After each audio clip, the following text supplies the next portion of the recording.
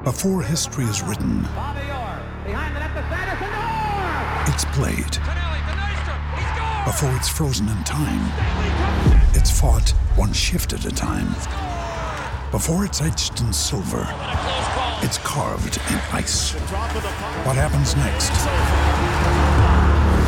will last forever.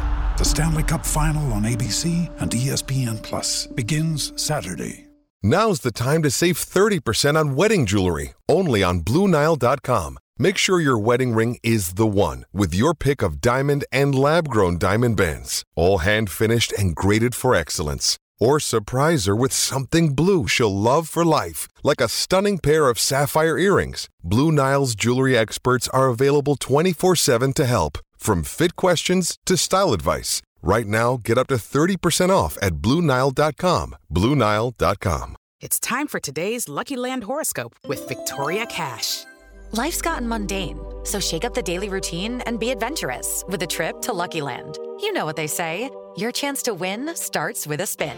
So go to LuckyLandSlots.com to play over 100 social casino-style games for free for your chance to redeem some serious prizes. Get lucky today at LuckyLandSlots.com. Available to players in the U.S., excluding Washington and Michigan. No purchase necessary. VGW Group. Void where prohibited by law. 18+. Terms and conditions apply.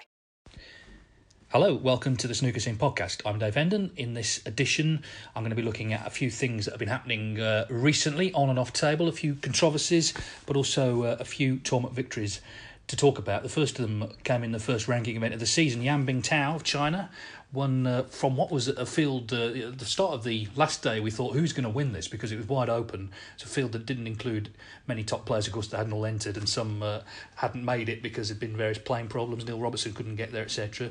But Yan Bingtao was there, and of course he'd come close a couple of years ago to becoming the youngest ever ranking event winner at the age of 17. He lost that Northern Ireland Open final a little unluckily to Mark Williams in a decider, and I think after that he did feel a bit of extra pressure, expectation that other people were putting on him, and maybe some that he was putting on himself. I saw a few matches, commentated on a few matches he played in. He seemed to tighten up at times, and the question mark was, okay, is he going to go backwards? Is he going to become a top player? What's going to happen to him? Well, what happened was he won a tournament, and you can't really do any better than that. He beat Mark Joyce in the final. And two important things about it. The first is that he became the first teenager for 13 years to win a ranking event. Ding Junhui had been the last one in 2006 at the Northern Ireland Trophy. We've been used for years to teenagers winning tournaments, so 13 years seems a long time to wait for another one. Because the thing is, the age balance has shifted in snooker, and now guys in their 40s who were previously winning them as teenagers are now winning tournaments in their 40s. The O'Sullivans, the Higginses, the Williamses, etc.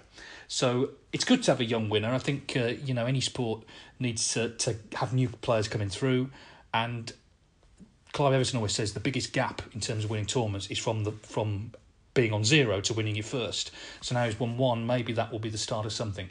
The other significant thing about it is he's only the third Chinese player to win a ranking event. Of course, Ding has won plenty. Liang Wenbo 3 years ago won the English Open. So Yan Bingtao joins that list. It's not a very long list, even though obviously Chinese snooker has taken great strides forward in recent years. Still only 3 ranking event winners. Now, of course, that list can increase as the years go on. But I think what it shows you is that to be a professional, you have to be a really, really good player. But to be a tournament winner, you have to be exceptional, particularly to be a multi-tournament winner like Ding. So even though there are a lot of very good Chinese players, it's whether any more of them can make that leap to become a tournament winner. Time's on their side because a lot of them are really young. A lot of them are in their 20s, and even the great players that are still at the top of the game, they are going to decline. But I think it just shows you that it's hard to win a tournament. It really is, and there's been many players who have shown great promise and not quite made the breakthrough. But thankfully for Yan Bingtao, he did, and what a great springboard for him for the rest of the season. After Riga, of course, it was off to Daqing for the first really big tournament of the campaign, the International Championship. It was our first chance to see Judd Trump since he became world champion, and it was Judd Trump who came away with the title. Great attitude, I think, from Trump. Obviously, he sat out the World Cup, he sat out Riga, but clearly had been practising and just arrived. You could see the confidence in him. I think that, I'm a great fan of Trump. I make no apologies for that. I think one criticism that you could have levelled at him in times gone by is sometimes overconfidence. But the point is, winning the world title, it was the last part of the jigsaw. So it wasn't a question of being overconfident. He was just confident, and we saw that in his performances, and even in times in matches when things might have gone wrong, he just showed us that he was still riding that wave of confidence. A lot of centuries, I think 12 centuries, and just a great performance in the final. He really took a grip on the final against Shaun Murphy in that first session and really never let go. And what a way to start. You know, when you're a first-time world champion, it's like you have a target painted on your back. Everyone is watching your results more closely than ever. You're always going to be playing on TV. You know, you're always going to be in the spotlight. And it's about how you handle that. And traditionally, it's got to be said, a lot of first-time world champions don't handle it so well. They struggle, particularly if they make a bad start to a season. But I think two things are different now. One, there's so many tournaments that, you know, there's going to be chances to win tournaments. There's going to be chances to do well. But I think Trump genuinely believes, and I think this was reflected in some of the interviews he did, I think he genuinely believes that he is the best player in the game. And that's important because snooker is so much about self-belief. And that's something he has in common with the greats that have gone before him. You know, Steve Davis definitely believed he was the best. Stephen Hendry believed he was the best. I think Ronnie O'Sullivan as well has at times believed he's the best. Whereas some world champions, I don't think they've believed that. I don't think Stuart Bingham thought he was the best player in the whole game. I don't think Graham Dott thought that. I don't think Shaun Murphy thought that when they won the World Championship. I think Trump does think that. And it's not arrogance. It's actually having the self-belief to back up what you're actually doing. So it'd be very interesting now to see how many tournaments he can win. I think he's looking to potentially set records. The record for number of tournaments in a season, ranking tournaments, is 5. It's been done by Hendry, it's been done by Ding, Selby and O'Sullivan. He may well be looking to improve on that, and there's a lot of chances to do that because there's a lot of tournaments coming up. But already he's talking about the UK Championship, because he's talking about, of course, he's world number 1, so that's one thing he's got back as well, but he's talking about holding the 3, what we call the Triple Crown, although I have a problem with that term, but anyway, that's what it's called, holding those 3 tournaments simultaneously, having won the Masters and the World. Obviously, the UK would complete the set in the same calendar year. Now, it's a very rare feat to hold them all simultaneously. Only 4 players have done it, actually. Steve Davis, Stephen Hendry and Mark Williams won them all in the same season, which is an incredible achievement in itself. And John Higgins, when he won the world title for the first time in 1998, he went on to win the UK and the Masters the following season. So he did hold the 3 at the same time. Ronnie O'Sullivan hasn't done it. Oh, that's quite surprising because, of course, he's won more of these events than anyone. He's won 19 of the Triple Crowns, but he hasn't done it. Mark Selby would be the other obvious candidate. He hasn't done it either. It just shows how hard it is to actually peak at the right time in these events. So that would be something that Trump's already looking at. That would be something that would really rubber stamp the fact that he's now the dominant force. I think in this question of so many tournaments, in this era of so many tournaments, the question a lot of people ask is, how do you define domination? Well, if he was Masters champion, world champion, UK champion and world number 1, that is domination. It doesn't mean you have to win every tournament. It means you win the really big tournaments, and the International is a big one in its own right.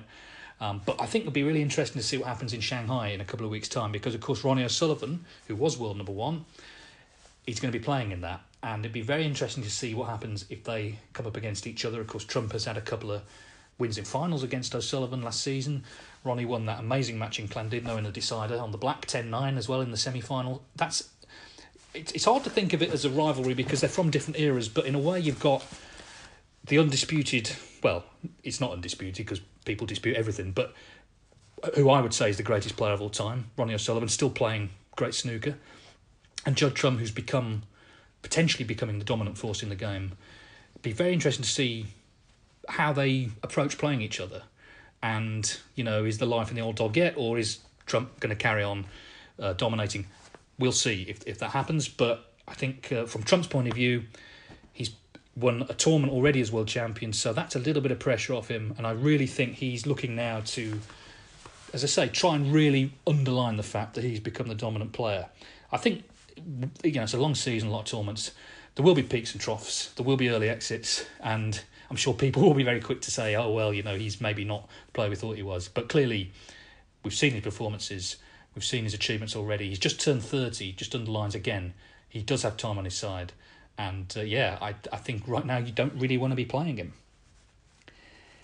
The UK Championship, of course, a long way away yet in December, so there's plenty of snooker to come before then. Well, I was at the Crucible in August, which was a bit odd, but thankfully there was a snooker table because, of course, it was the World Seniors Championship, and Jimmy White was the winner there, and I don't need to tell anyone listening to this why that's a special thing, all the heartbreak he's had at the Crucible. The one thing about Jimmy, though, he's one of these people, he looks at tomorrow rather than yesterday, and Jimmy has got a great attitude on life. I don't think he sits up at night on YouTube looking at his world final defeats. He just moves on whatever the next chapter of his life is.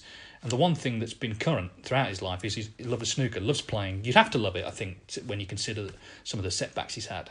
So I think a lot of people clearly were very, very happy that Jimmy won it. You saw John Virgo embrace him at the end. And, you know, we all understand why it's significant that Jimmy wins at the Crucible. What's happened is he's been invited into the Champion of Champions, which has caused a little bit of controversy. Oliver Lyons was defending his father Peter, who of course won the World Seniors and wasn't invited into it. And I think Ollie took a bit of stick, but I understand what he's saying because what's happened is Jimmy's won it, and now suddenly the Seniors has been added to the list of qualifying events for the Champion of Champions. Had Darren Morgan, who beat in the final, won it, you have to wonder, would it have been? Rhiannon Evans, who won the Women's World Championship, also is in with a chance of playing in it. I think what a lot of people would argue is that if you have a criteria for a tournament in terms of how you get into it, then that criteria should be set in stone at the start of the season. It shouldn't be tinkered with depending on the players that win tournaments throughout the year, because it's sort of open to abuse. Now, what I would say is this is a Matchroom tournament, not a World Snooker tournament, and as the promoters, they can frankly invite whoever they like. But I think for transparency, it would help if there was just a set criteria, that's what it was, and everyone knows how you get in the event. Remember a couple of years ago, Ding hadn't qualified, and all of a sudden the runner-up in the World Championship was given a place. And who was the runner-up in the World Championship? Ding Junhui, and of course that meant there was sales to Chinese television, etc., etc. I think you have to balance it, you know, in terms of the realism, the facts of the commercial world, and that's what this is. It's a business, but it just looks a bit bad if suddenly a player you like wins a tournament and you add him to the list. One thing I would say, though, is a lot of people were complaining last year and in years gone by that the Champion of Champions weren't all champions. They were just topped up from the ranking list. I think it is preferable to have champions, but I also think it's preferable to have a set criteria that is set for the year and not kind of changed. It'd be interesting, though, because at the moment, Mark Williams and Mark Selby have not qualified for the event. And Mark Williams, I think, is a bit unlucky on that score because last year he actually had won 4 tournaments that would have got him in the Champion of Champions, but you don't like keep 3 of them back for future turns. He won Northern Ireland Open, he'd won the German Masters, the World Championship and the World Open. Any one of those would have got him in the Champion of Champions, but of course you can only get in once. It doesn't carry over to the next year. So at the moment he's not in, although if it is topped up on the ranking list, I'm sure he will get in. Mark Selby made a maximum there last year. At the moment he's not in. Got to win a tournament. There are some coming up that he could win, but time's beginning to run out. I think Jimmy and Rhiannon, by the way, are great additions to the tournament. I've got no problem with them being in, and as I say, I think it's preferable to have champions. But as I say, had Darren Morgan won the World Seniors, would he have been invited? I'm not so sure. The other thing that happened at the Crucible was, and Rhiannon, of course, featured in this, there was a women's event and also a disabilities event, which I was asked to commentate on, and it was very interesting experience. Obviously, there were short matches because it was really a showcase. It was going out live on Free Sports Television, and it was an opportunity for viewers to see not just the professionals, but other people playing snooker as well. And the women, of course, have a circuit. The disability players have a circuit. But it was a chance for the public to just be introduced to them. And I guess the idea behind it was to try and increase participation levels on both of those circuits, because we don't see a lot of women's snooker on television, and as far as I'm aware, that's the first time we've ever seen certainly a live disabilities event. And I thoroughly enjoyed it. It was a bit of a corrective to some of the moaning that you hear about the main tour, you know, players pulling down 6 figures from snooker, moaning about various things. The people there, both the women and the disabled players, were so proud to be playing at the Crucible. You could see beforehand, before they went out to play, just the excitement, their families were there. This was a huge deal for them, and I think they all conducted themselves really well. And okay, you know, it'd be preferable to have a final longer than one frame, but they had a given slot. They couldn't run into the afternoon, into the seniors event. But it was all very well organised, and I thought a really lovely event. And just one anecdote, because obviously, if you weren't there, you wouldn't have seen this. Shabir Ahmed, he won the disabled event, and it was a big deal to play at the Crucible, certainly to win a tournament there. He was very excited. He came backstage to the players' room. The first person to go over to him to shake his hand was Jimmy White. Don't know each other, but Jimmy had seen the match on the TV, and he just came over and said, well done, that was great. And I think that says a lot about why Jimmy is held in such high esteem, because he didn't have to do that. He did it because it was just a sincere gesture, one snooker player to another, regardless of what they're playing in or what level they're playing at. He recognised what an important moment this was for Shabir, and that's Jimmy. That's why people love him. He's still, after all these years, down to earth. And one other thing I'd like to say about the seniors and that whole event is congratulations to Jason Francis, who's organised it all. He's been on this podcast before because he'd run the Snooker Legends. Now he's running the seniors side of the game in conjunction with the WPBSA. I've met a lot of people in snooker down the years who have said they're going to do this, that and the other, and invariably they don't. It doesn't happen. He said he would do this, and he's done it, and it's a work of genius, I think, to get it at the Crucible as well. It makes sense, even though it's August, it seems a strange time for snooker. The fact is, that's the place where, as it's kind of said on the poster, reputations have been made, and maybe it's time to make some more. And it was a good mix of, players that we recognise from years gone by, also players that are qualified, and a few players who have come into the seniors, like, for example, James Watanabe. It was good to see him there. Just a nice event, I think. I think it went down really well. Obviously, the standard wasn't as high as it would have been in these guys' heydays, because they're not in their heydays. But the fact is, it's a chance for them to continue in snooker, and it's a chance for fans who remember them playing to see them again. And it couldn't really have gone any better in terms of Jimmy White winning it. All of which brings us to the Paul Hunter Classic, which has just been concluded, won by Barry Hawkins. Now, there's been a lot of chat about this on social media. Paul Hunter Classic, it started initially, there was a tournament, German Pro-Am, years ago this was, about 15 years ago it started. And Paul Hunter and Matthew Stevens in particular were players who played in it right from the start. And when Paul passed away, it was decided that the tournament would be renamed in his honour, which was a lovely gesture. It then became part of the European Tour, so it was a kind of minor ranking event. And then when that was scrapped, it was a full ranking event. Until last year, it had lower prize money and not all the top players by any means played in it. And then this year it reverted to an invitation event, played over 2 days. From what I understand, it was very well attended. The crowds over there have always been great for the event, and I'm sure a good time was had by all. But I think a lot of snooker fans looked at it with some confusion because it wasn't on TV, it wasn't streamed, you couldn't watch it unless you were there. And I think a lot of people felt that it was a shame that it had been sort of downgraded. I think you've got to recognise, again, the economic realities. There's not huge sponsorship in Germany. They've got a big tournament, the German Masters. That's where the kind of focus is. For me, there's a couple of things, though, that... And I recognise as well, I saw Paul Collier and Marcel Eckhart, two great referees who were over there. They were tweeting yesterday how disappointed they were about some of the comments that had been made. But there are a couple of things about this that are a bit mysterious. Firstly, how was this field assembled? There was no great explanation about how the players were chosen, how those players ended up in it. And I know there are some players who have been asking, why wasn't I invited? I presume it was taken off the rankings, but I'm not entirely sure. Still don't know what the prize money was. That hasn't been announced. I don't know whether that's some sort of secret. I don't know what Barry Hawkins won. No one has said. I think openness is a good thing, and I'll be fair to Barry Hearn. He's the most open chairman World Snooker have ever had, although that's looking at some of the past ones, that's not saying much. But I think an event that's been sanctioned by World Snooker, we maybe should have these details. They should be made more public, and that would then maybe assuage some of the criticisms. You'll always get criticised on social media for everything. That's just part of the game. But I think I can understand why some snooker fans are looking at this event and sort of saying, what is it exactly? However, as I say, from what I hear from people who were there, it was a great tournament. They had a speed snooker thing that Gary Wilson won, and Barry Hawkins has won a trophy. I'm just not quite sure.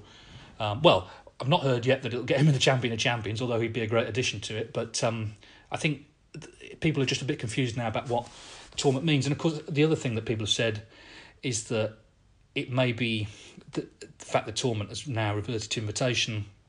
Paul Hunter's name is not as prominent as it once was. The tournament still carries his name, but it's not now a ranking event. I think this, though, feeds into another topic that I'd like to talk about, which is actually how we treat our great players, how we remember the history of the game.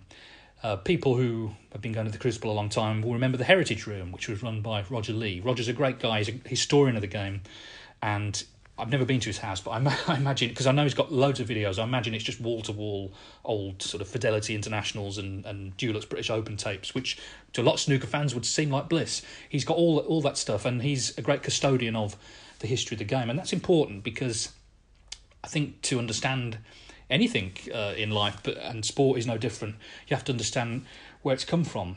And a couple of anecdotes which I think underline the way that snooker hasn't always looked after the heritage of the game. And by the way, this is not nostalgia. I'm not interested in nostalgia. Nostalgia is just remembering things wrongly, basically, remembering things as being better than they were. Nostalgia is how you get Brexit. It's people harking back to a time that never actually existed. So I'm not interested in nostalgia. I am interested, though, in protecting the heritage of the sport, which is important. We don't have a snooker museum, for example. You know, a lot of sports have a museum where you can go and learn about the history of the game. We don't have that, and that's obviously that would cost a lot of money, but it would be something that would certainly, I think, help people, again, understand the heritage of the sport. But a couple of anecdotes which maybe will explain what I'm talking about. 2001, it was the centenary of Joe Davis's birth. He was born in 1901, so 2001, the centenary. And I was a young journalist then, but still, out on the circuit. And I suggested to the then WPBSA chairman that they, and this was just a sort of social thing, I just suggested that they rename the World Championship Trophy, the Joe Davis Trophy, as a sort of, as just a gesture, really, to acknowledge the centenary, but also to acknowledge him. And then every year, the winner of the World Championship gets the Joe Davis Trophy. After all, he won it the first 15 times, but not just that, he went out and bought it. He actually bought the trophy that they still play for today. They weren't interested in that. Nothing happened with it. It was literally just dismissed as an idea. But I thought it would be a way of just honouring him every year. Of course, it's happened with Paul Hunter now at the Masters, but it's only in recent years it's happened. When Paul passed away, a lot of us on the circuit, journalists and officials and people just kind of came up with the idea at the same time, why not, because he'd won the Masters 3 times and it was the tournament he was most associated with, why not rename the trophy after him? The then WPBSA chairman, different one to the first one, but equally sort of intransigent, again, just dismissed it as an idea. And it's only in recent years that's happened, and I think it's a nice gesture that's happened. One of the arguments they used against renaming the trophy after Paul initially was that John Spencer had died that same year. And they said, well, what about John Spencer? To which the answer is, well, name a trophy after him as well. Well, what's the problem? Of course, it was different circumstances. John was in his 70s. Paul obviously was only 28. But again, yeah, absolutely, honour John Spencer. Actually, what happened was, in terms of Spencer, and this is another of the anecdotes which underline what I'm saying, he passed away. There was no minute silence any tournament. He died my memory was he died in the July. The next tournament was in August. The one Ding won actually in Belfast, Northern Ireland Trophy. No minute silence, which I found very odd because just a couple of years earlier at the Grand Prix in Preston, they'd had a minute silence for Ken Bigley, who was an engineer who'd been kidnapped and killed in Iraq. Now, that's obviously a tragedy for his family, but he had no relationship at all to snooker. But they did a minute silence for him and not for John Spencer. From my memory was there wasn't one for Alex Higgins when he died. Alex Higgins, by the way, one of the most recognisable, one of the greatest names in the history of the game. Nothing. And it kind of feeds in to what I'm saying. How do we remember? How do we honour the past? What has happened, of course, in the home nations is that the trophies, individual trophies, are named after great players from that nation. So we've got the Steve Davis Trophy, the Alex Higgins Trophy, the Stephen Hendry Trophy and the Ray Reardon Trophy. And I think that's a great way of just reminding everybody about these great players. But I think more can be done. I mentioned the museum. Okay, that would cost a lot of money to set up, but it wouldn't necessarily, in this day and age, have to be a physical building. You could do it on the internet. You could do it on the World Snooker website. They're imminently, I think next month, they're going to be rebranding the whole tour, new logos, etc. I imagine a new website. So it's an opportunity maybe to have a section on past winners, past players. On the WPBSA site, there's a long article about the history of the sport. I know that because I co-wrote it with Hector Nuns. And it's good to have something like that just to point people towards, and this is the history of the game. But as I say, I think we can do more to protect the heritage so that we don't forget the Paul Hunters of this world. Obviously, us talking now, I'm not going to forget him, but I'm talking 50 years from now, 100 years from now. People need to know about these names and what they contributed and what they meant to the sport and what they meant to the people who watch the sport. Because as I talked about Jimmy White earlier, you know, Jimmy kept a lot of people with snooker, brought a lot of people to snooker in the same way that Ronnie has done, the same way Alex Higgins did initially, and maybe Judd Trump will now, and maybe some of the Chinese players will in the future. But I think we have to honour them not just when they're playing, but afterwards as well. And in fairness, that's one of the good things about the seniors, is that is something that is happening now. They haven't just been forgotten. They're getting a sort of new lease of life. But as I say, I think we need to think more about how we can recognise and continue to recognise these players. And the Paul Hunter Classic is an example of, you know, good intentions. Let's name a tournament after him. It rose to the heights maybe people didn't think it would rise to when his name was initially given to it, i.e. it became a ranking event. It's now not a ranking event, but I hope it continues, and it continues in his name. And as I say, I'd also like to see some of these other people honoured a bit more as well, because the history of the game is fascinating. You know, snooker is still a relatively young sport, and I only found out literally last week, because Clive's written an article in the New Snooker Scene that's out soon about the sort of beginnings of snooker. And I only found this out, it wasn't until the 1920s that a foul was worth 4. Prior to that, it'd always been worth 1. Now, I've been working in snooker over 20 years, watching it, you know, over 30 years. Literally, that's the first I'd heard of that. And these little nuggets are important because it explains the way the game has developed. So, as I say, history and heritage are important, and I think maybe having been at the seniors, I was more alive to that than I had been before. Anyway, that's a lot to digest. The good news is the season's underway. We've got some big events coming up in September, all in Asia, the Six Reds World Championship, the Shanghai Masters, which is a huge event now, and the China International. And then after that, we start the sort of British run of events. We've got the English Open in October, Champion of Champions, of course, in November, and that UK Championship where Judd Trump will be looking to complete the Triple Crown set for the year. Promises to be fascinating, but that is it for now. I've just about got enough breath left to say thanks for listening and goodbye. Sports Social Podcast Network. Hey guys, it is Ryan. I'm not sure if you know this about me, but I'm a bit of a fun fanatic when I can. I like to work, but I like fun too. It's a thing. And now the truth is out there. I can tell you about my favorite place to have fun. Chumba Casino. They have hundreds of social casino style games to choose from with new games released each week. You can play for free anytime, anywhere. And each day brings a new chance to collect daily bonuses. So join me in the fun. Sign up now at ChumbaCasino.com. No purchase necessary. VGW Group. Void where prohibited by law. See terms and conditions. 18+. Hello, it is Ryan, and we could all use an extra bright spot in our day, couldn't we? Just to make up for things like sitting in traffic, doing the dishes, counting your steps, you know, all the mundane stuff. That is why I'm such a big fan of Chumba Casino. Chumba Casino has all your favorite social casino-style games that you can play for free anytime, anywhere with daily bonuses. That should brighten your day a little. Actually, a lot. So sign up now at ChumbaCasino.com. That's ChumbaCasino.com. No purchase necessary. VGW Group. Void where prohibited by law. See terms and conditions. 18+.